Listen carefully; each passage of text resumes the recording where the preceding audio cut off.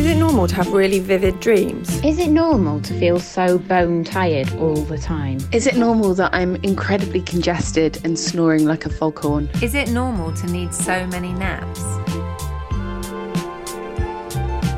Hello and welcome to Is It Normal, the pregnancy podcast with me, Jessie Ware. This is a special episode all about the magical and sometimes elusive thing called sleep.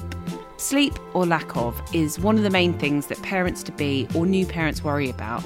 And we've had so many messages from pregnant people about their struggle with sleep. So I thought I'd do this special episode in partnership with John Lewis to explore all aspects of sleep. So John Lewis have their own sleep range and also offer free personal virtual sleep appointments to help you overcome any issues you may have with getting a good night's sleep. Whether you're pregnant and finding it hard to sleep, you're a new parent, or you're worried about how to encourage your baby to sleep, I hope this episode will help you in some way. I'm joined by sleep psychologist Dr. Guy Meadows. Guy has been working on sleep for the past 20 years, and 16 of which have been dedicated to helping clients overcome insomnia. He's the author of the Sleep Book and co-founder of Sleep School and Sleep School app. Thank you so much for joining me on Is It Normal, Guy? Let's get straight to it. How's your sleep been last night? I presume quite good. Actually, yeah, last night was a good night, thank you. Yeah, how about you? Do you ever have a bad night? I get asked this question a lot, and I think it's really important to sort of acknowledge that I'm a normal sleeper, and which means that, you know, I've got two children. They sort of wake me up.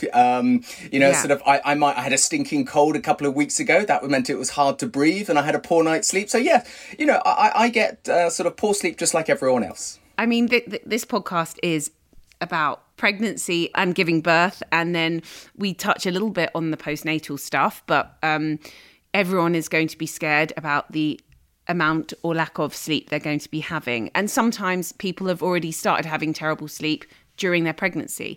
So let's start with pregnancy. Why do people sometimes suffer with bad sleep? Okay, well, I think what's really interesting is when you say some of the people, actually from the research, we know that around 50% of women will experience sort of difficulty sleeping, you know, sort of, and potentially get insomnia during their pregnancy. And you know, sleep and pregnancy are a little bit of a paradox because sleep is obviously really important for, you know, having a healthy pregnancy, and yet getting good quality sleep is kind of virtually impossible during pregnancy because there are so many sort of physical, mental, emotional aspects to it which can just make it challenging. So if we think about, you know, just some of the physical, it could be, you know, sort of your bladder might be being sort of pressed on, so you know there's more sort of trips to the toilet. Yep. We might have increased heart rate because there's obviously sort of more demand on the heart to be pumping lots of blood to both baby and the mother. Increased core body temperature, shortness of breath, physical pain and discomfort. All of these things can naturally just disturb the quality of our sleep. And so those can be, you know, almost provide an opportunity for wakefulness, and that can then lead into the psychological aspects. And this is where we often see the classic sort of insomnia part. And many of the clients that we have at our clinic are pregnant women or sort of, you know, post-pregnancy. And they often talk about how, it all started when I was pregnant, and suddenly you find yourself awake in the middle of the night. And, you know, of course, our annoying mind loves to sort of, you know, go, 2 a.m, let's start worrying. And so it starts to worry about everything that sort of, you know, you've got going on the next day, or perhaps it starts to worry about, you know, the pregnancy itself, or, you know, sort of what labour's going to be like, or if you're a new parent, what you're going to be like, etc. And it can just, you know, sort of almost open up this can of worms. And that's when that sort of psychological aspect comes in as well. And we've got all of these worries keeping us awake. Suddenly we can get caught in this vicious cycle whereby, you know, the more we worry, the less we sleep, and the less we sleep, the more we worry. So how would you suggest to treat sleep problems when you're pregnant? Yeah, I don't want to sort of paint a really dark picture there. You know, I think it's important to know that some women fare really well during pregnancy. And actually, we've had, you know, chronic insomnia clients where they've said, actually, you know, when I was pregnant, that was the one time which I slept well. So it's not always the case. So, but, you know, if we're looking at how do you get a good night's sleep when you're pregnant, it's sort of managing the basics. So if I was to give the really sort of of top piece of advice, it would be to have a relaxed attitude towards the sleeplessness. Sleep is a natural biological process that we can't control.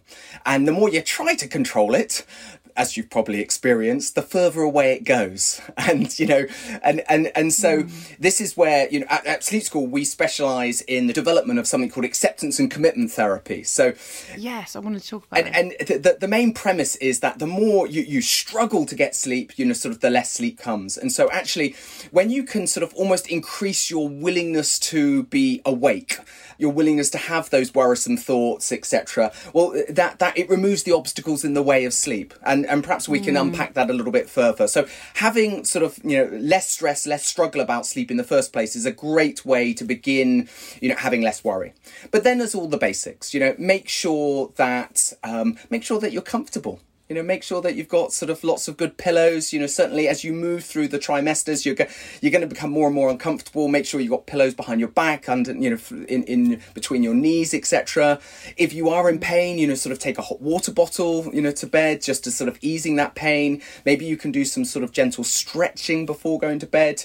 But also when it comes to sort of getting enough sleep, making sure that perhaps you're managing sort of your sleep debt. If you're not getting sort of as much sleep as you want during the night, maybe you can catch up during the day, have a little bit of a power nap here and there, and certainly, often, let's say you've got another child as well, as I know you've got one, another young child. Perhaps it's trying to sort of catch a quick power nap when they're doing their napping as well. Oh, you've already said it, Guy. Sleep when the baby's sleeping. Oh, God, Guy, it's so hard.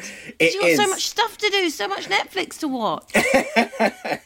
Well, and this is where I was about to say, yes, I mean, that's another huge one. You've got this huge to-do list, and there is this desire to sort of to maintain that level of performance that you're sort of accustomed to be doing lots. And it does require a bit of an attitude shift as well, sort of going, actually, I need to be looking after myself. I need to be caring for number one, which means I need to be, doing the basics, eating well, getting appropriate sleep, getting some sort of gentle exercise in, doing all of that caring and nurturing stuff for yourself so you can do that for your baby as well. So you mentioned the importance of having good pillows. I swear by my pregnancy pillow. And actually, during the virtual sleep appointment that I did with John Lewis a few days ago, they gave me lots of helpful tips and recommendations. And one was for knowing when your pillow is too old, which I don't think I've ever thought about a pillow being too old. So this is what you do. So if you hold your pillow over your arm and the sides flop down, then it's time to get a new pillow. Also, John Lewis, on the virtual sleep appointment, they recommended me getting a silk pillowcase. I feel like Elizabeth Taylor, I tell you. It has changed my life, and my husband is very much enjoying it too. You feel very glamorous as you go to sleep, and actually it's just gorgeous. Okay, so I've got so many questions now, but how much is enough sleep? So, everyone's heard of that figure 7 to 8 hours. Okay, so if we start there, so the vast majority of us, about, sort of 80% of the population, need about 7 to 8 hours of sleep per night. And that's what we call your biological sleep need. But that varies based on our genetics, so it varies from individual to individual. And we know that the vast majority, about sort of 98% of the population, will need somewhere between 6 and 9 hours. So some people might need a little bit less, some people might need a little bit more. I'm more a kind of 10 to 12 hour kind of girl. What, is that just during pregnancy or is that at any time? I love sleeping. If I could, I'm the worst in the morning. But anyway, it's not about me right now. So people can differ with how much they need. Absolutely. And how can you know whether yours is enough that you're giving yourself? Well, the simplest way is, do I wake up feeling refreshed? And obviously that is based on getting the right amount of hours and also the sleep quality. And so certainly, in the world we live in today, for many of us, we're not so good at, either of those. We're cutting our sleep short because we're watching, sort of Netflix, for example. But also we are engaging in sort of, poor lifestyle behaviours. We're drinking too much caffeine, alcohol, sugar, whatever it may be. And that's reducing the quality of our sleep. So it's reducing the amount of time we spend in light, deep deep or rapid eye movement sleep. But then there's also the element of pregnancy as well. And I think that adds another level to it because now we've got sudden, sort of two to look after. And so there's increased demands on the body. So we'll often see a sort of a sleep extension. So you might be wanting, sort of more sleep during pregnancy. You hear about these myths of kind of if you go to bed later, you get less quality. I mean, I understand the things about alcohol and caffeine. I understand that sugar. I get that. But is it true that if you wake up at 4 a.m. and can't sleep, should you just get up and do something and go about your day and accept that you're going to just have an earlier night later on? Or is there like a threshold of when you should try and sleep up until or past, or is that impossible to answer? No, it's not at all. And I think, there are a couple of points. I think you were sort of touching on that that classic myth, an hour before midnight is worth two after. Yes. It's sort of like, so, should I be sort of making sure that I sleep earlier than, sort of sleeping later? So this comes into the other important element of sleep regulation, which is called our chronotype, which is the natural timing of our sleep. And again, this is affected by our genetics. Some of us are naturally morning people, so we like to go to bed early and get up early. And some of us are genetically sort of naturally more evening people. They have what we call a delayed sleep phase, so they naturally want to go to bed later and get up later.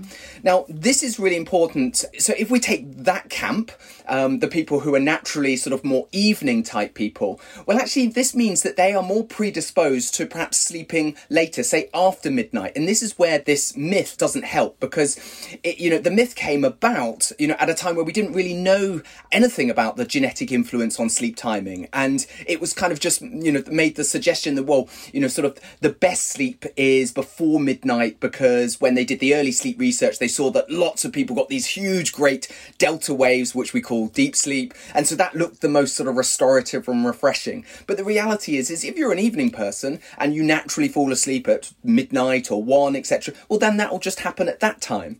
So the most important piece of advice is to sleep and wake according to your natural timing, when you naturally feel sleepy and when you naturally want to wake. Now, on to your second part of that question, which is about, if I wake up at 4 a.m, should I get up? Absolutely no. I'm at Sleep School. We're huge fans of teaching people to rest in bed, to achieve a state of what we call quiet wakefulness, because so many people if we wake up in the middle of the night, what we end up doing is we get busy. We might get up, we might sort of make ourselves a cup of tea, we'll do some emailing, jump on social media, and all of that does is it pushes us into what we call active wakefulness.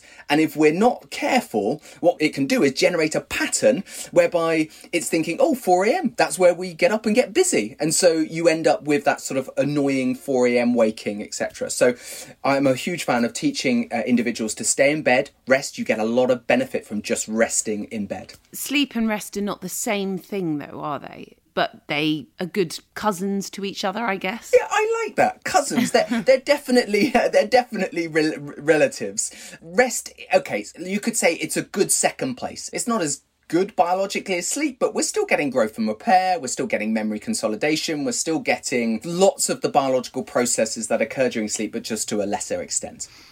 Now, let's go on to sleeping with a newborn. You've got your baby, you're definitely going to be woken up in the night, so the quality of your sleep is out the window because you keep on getting interrupted. So you may just be in the deepest bit of your sleep, and then matey wants to wake up and have some milk, right? And how do you advise to kind of get the most out of those early days when the baby is waking up so much? Is it a case of just sleeping in the day when the baby is having a schluff?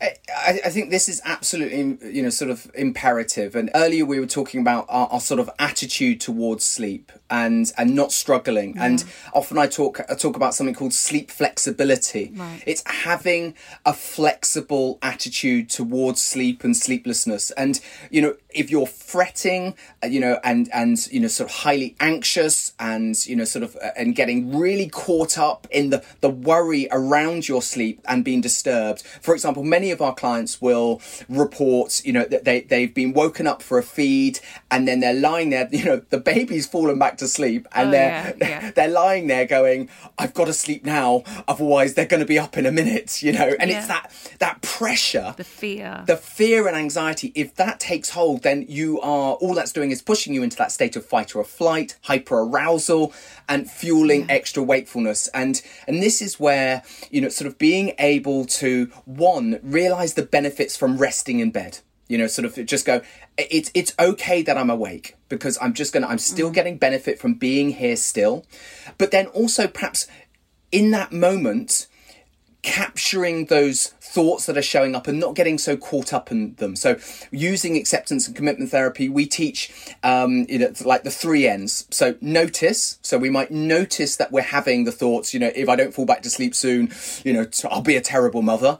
Name it. So we name the thoughts, and so it might be these are the pregnancy thoughts or the terrible mum thoughts or whatever it may be.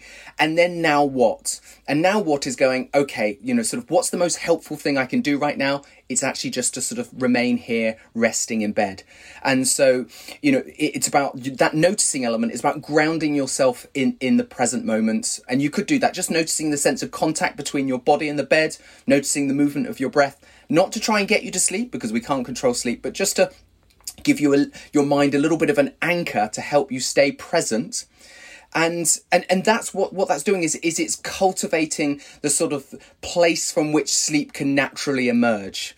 But then the rest of the day, absolutely trying to, sort of catch up when you can and just, get through those early days. Okay, so we can't control sleep, but then we so try to control sleep with newborn. Well, some people don't, but some people want their child into a routine, right?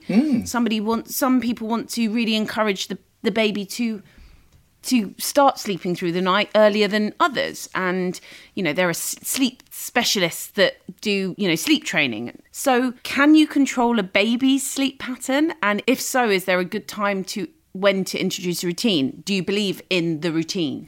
Absolutely. So I think that's a really good point because obviously I'm talking about, you can't control sleep. We can't sort of switch it on and off like a light. Yeah. But there are lots of behavioural mechanisms which we can sort of control ourselves. So I'm going to go against myself slightly. It's psychologically we can't control it, but we can control our everyday habits, which can sort of help to nudge sleep in the right place. And that's what we're wanting to do. So, some of the biggest and most obvious, which everyone has heard of, and these are brilliant for both children and for adults, going to bed and getting up at the same time, absolutely fundamental because it keeps our internal body clock on time. So it's literally it's training our internal body clock when to release melatonin, the sleep promoting hormone, etc. Right. So, and this is, and it works exactly the same why we have, routines. Having a great wind down routine is a behavioural sort of cue for nudging our brain and body towards sleep. So we want those.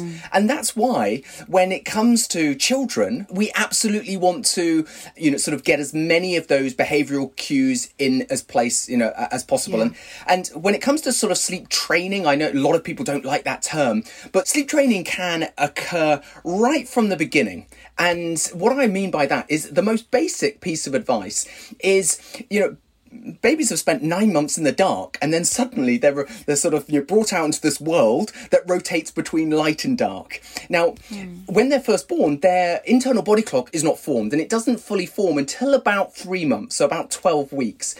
But during that process, what you're wanting to be doing is giving them that little bit of knowledge that the daytime is where it's light and bright and loving and when they're eating, etc. And it's the nighttime where it's dark and quiet and restful.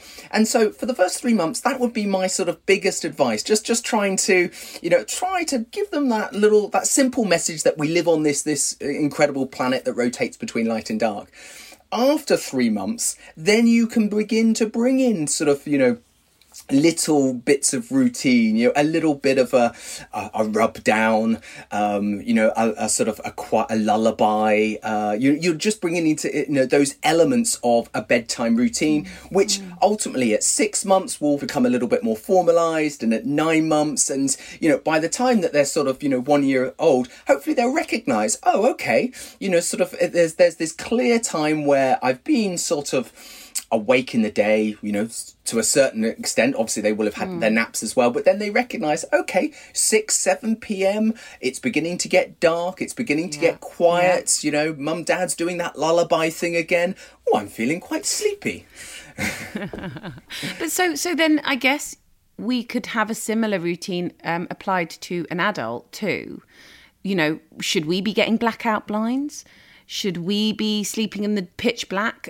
Should we be putting on a certain piece of music before we go to bed? How much does that correlate to an adult's bedtime routine? Yeah, I actually, when I give talks to parents around child sleep, I actually talk about becoming a new parent is an opportunity to sort of reboot your own sort of sleep practices.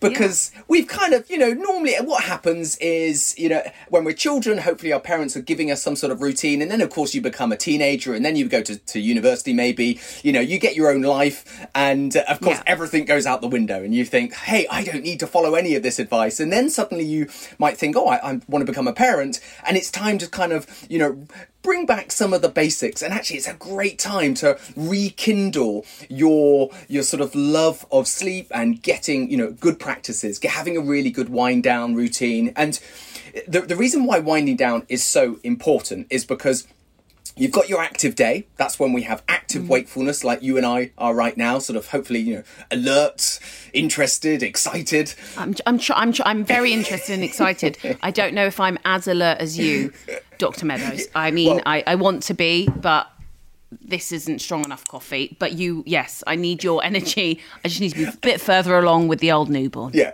and that's completely, acceptable. So what that means is then the problem with today is that we kind of extend that wakefulness period. We've got all sorts of ways of manipulating that natural biological increase in tiredness.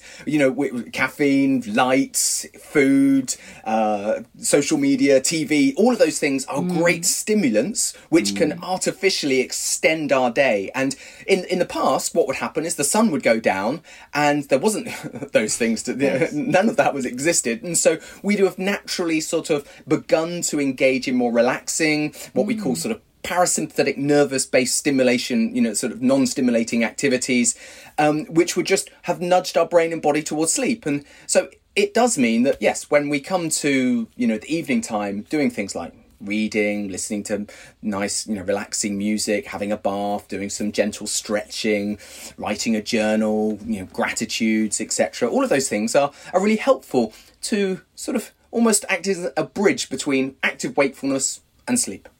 Well, okay, now we're going to have to go on to social media, which is my problem. But I think I have really good intentions. I try and put my baby to sleep at the same time as my other two so that then... That sometimes works, sometimes doesn't at the moment. He's still little. So I know that I've got a few hours before I have to feed him again, that my husband and I can maybe have some dinner. And then usually at the moment we kind of, I try and have a bath. Maybe I'll put some nice oils in there, like lavenders, chamomiles, and then I like all that sense of relaxation of, my husband's so good at it though. He's so much better than me. He'll put fresh sheets on the bed and, he'll have had a bath. He'll be reading a book and the lights will be dimmed. And it feels like a really cozy cave, like I'm in a spa. And just to add to the spa vibes, I've even got my neon candle next to my bed that John Lewis did recommend and I love it. And then I go and cock it up with a little scroll through social media. Now, can you tell me how terrible they are for you? But also, I'm interested because you have an app. So that's on a phone, I presume. So I need to know how your app is different to being able to promote sleep and when we should be like turning the phone off and putting it to the side. So great question there. So the first thing, if we just look about the science of sort of social media and digital technology, what we know is that digital technology provides a lot of mental, emotional and light-based stimulation. So, and all of that has the power to disturb our sleep. So the big one, which you sort of, you touched on there, is the light, the blue light that's emitted from our devices. So we have 500 million-year-old light-sensitive cells in our eyes, which are detecting how much light is in the environment. And so when the sun comes up, that gets detected, and that gives us the get up and go during the day. And then when the sun goes down, that shift in light, that darkening down, basically instructs the brain, oh, okay, sort of sleep's on its way, so it starts to release melatonin. So unfortunately, when you take your device, which is effectively a mini sun, it's called blue light because it's the same wavelength as blue sky or sunlight. So if you're sat there in bed holding on, looking at an iPad or a phone, which is obviously very close to you, then you're effectively tricking your brain into thinking, oh, the day hasn't ended. Sort of actually it's still time to be up. Let's sort of open up our guts. Let's be active. Let's eat something. And we know that light can inhibit the production of melatonin. It can increase the time it takes you to fall asleep and reduce the quality of your sleep as well. So just making a conscious effort to reduce that level of light. And, it's not just the blue light. You can switch on a blue light filter. That's great. But also reducing the brightness of our devices as well. That's going to help. But also you've got if you're on social media, and I'm sure your social media is probably sort of mentally or sort of emotionally stimulating. Yes. So all of these things nudge the brain into that state of, that active wakeful state. Yeah. And so it's really important to be ensuring that we are just spending a little bit of time away from our devices. And if we can keep them out of the bedroom, that's, super helpful. Now, you made a really good point about our app, though. So, yes. Obviously, we have a sleep app. Now, our app, it's specialized. It helps people across the board with lots of different sleep disorders. But, we focus heavily on insomnia, sort of, because it affects 20% of the global population. And it's what we've sort of done for the last 20 years. 20%? 20% of the global population, yes. Wow. That's quite high. I don't know. I don't suffer from insomnia, I don't think. So I'm kind of, wow, that's quite high. But what is really crucial about our app is it's providing education, tools and therapy, which we actually get people to do during the day.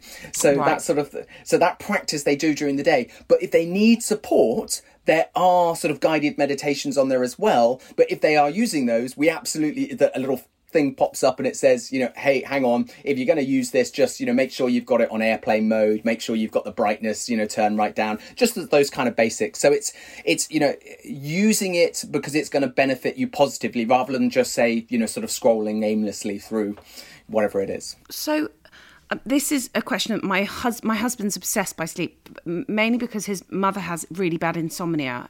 He wanted to know what your thoughts were on if there's any effects on the brain from using CBD before going to sleep. Could it benefit with clients with Alzheimer's or sleep disorders? Or do you feel like you don't touch CBD before going to sleep? Have you ever dealt with CBD with your kind of therapies? So I think what's really, there's a few points to this. So the first one is everything that we do at Sleep School is non-drug based.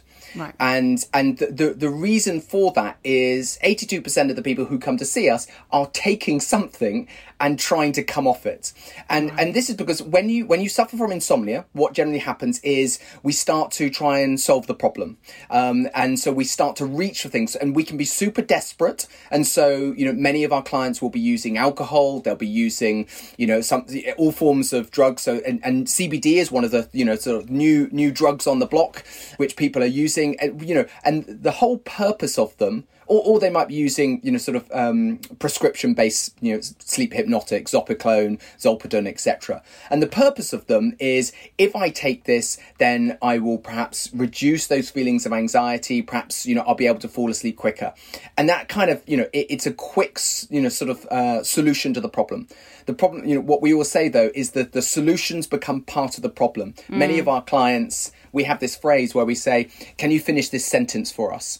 I can't sleep unless I do or take X, Y, or Z. And so 82% of our clients will go, I can't sleep unless I, have a glass of wine, or I, take this, or it could be something as simple as I can't sleep unless I listen to a storybook or something. And the problem, where that becomes problematic is if I said, okay, tonight you're not allowed it, If it leads to anxiety, then you can see that the solutions have become part of the problem. They're now fueling that. And that's why everything we do is non-drug based. And we teach people to sleep naturally without a reliance on these sleep aids. With regards to CBD, there is still very limited research around its effects, and everything we do as well, has to be grounded in peer-reviewed evidence for us to be able to suggest it, to recommend it. I have a question about temperature, heat of when you are sleeping. We have formed our own opinion on the fact that we think my son suffers from what we think are night terrors.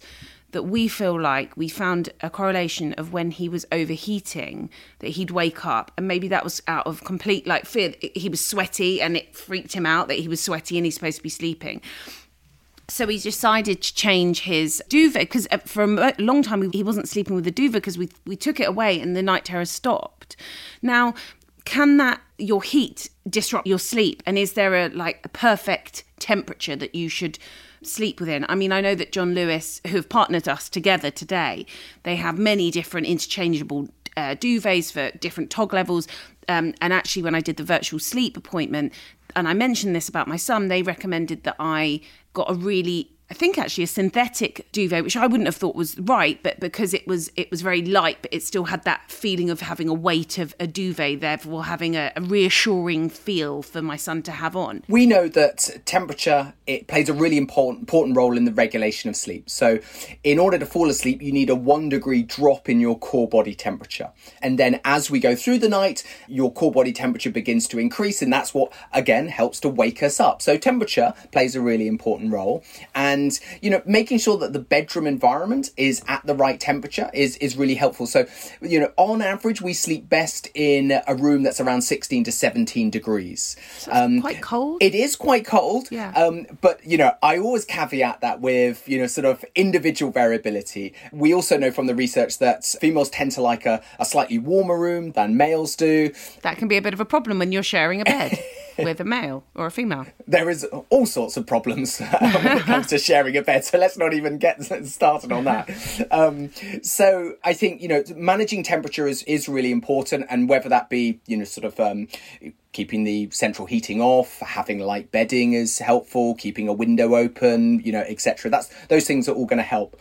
I do find it really interesting about your son and the night terrors, though, because night terrors are what we call a parasomnia. They're an arousal-based sleep disorder, so where children that occur in the first third, and generally they're driven by tiredness. So the more tired your son will be, the more deep non-REM, deep sleep they'll have. Yes. And so the greater chance that they will have a night terror. Now, if they're overly hot, that's something which could lead to sleep fragmentation, lead them to move between their sleep stages, which can lead to this strange occurrence where they're effectively waking up out of sleep, and yet their sort of parts of their brain are still asleep, but parts are still awake. And obviously it can be incredibly distressing for those who are sort of watching this play out. But for them, it's most of the time they won't even remember it. So the crucial thing is you want to sort of limit the amount that could disturb it. So environmental noise, might cause it.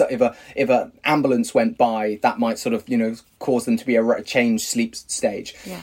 If they've got a full bladder, for example, if they've drunk too much, that could, cause it. But the big one is if they're just, sort of super tired, and it can become a vicious cycle, because the more they night terror, the more tired they become, the more they night terror. Thank you so much. Dr. Guy Meadows, it's absolutely fascinating talking to you. I feel like I should get into bed now with a hot chocolate or something. Are we okay with hot chocolate at night? Is that okay, or a terrible idea? I would tend for sort of, so maybe just a sort of more calmer herbal tea. Yeah, but not too much, because we don't want to fill the bladder up. Oh, Jesus, there's so much. No, but listen, honestly, thank you so much for speaking to me all about sleep, and thank you to John Lewis and Partners for hooking us up. You're welcome. It's been great.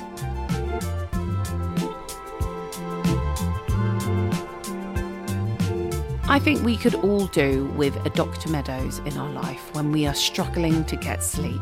For those of us who don't, however, John Lewis has the next best thing: free virtual sleep appointments.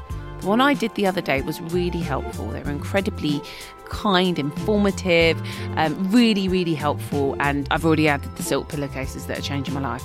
You can book your own personal sleep appointment and browse the range on their website, johnlewis.com/sleep. I hope this episode has been helpful for you. It has been for me, and I'm going to go to bed now. Good night and take care.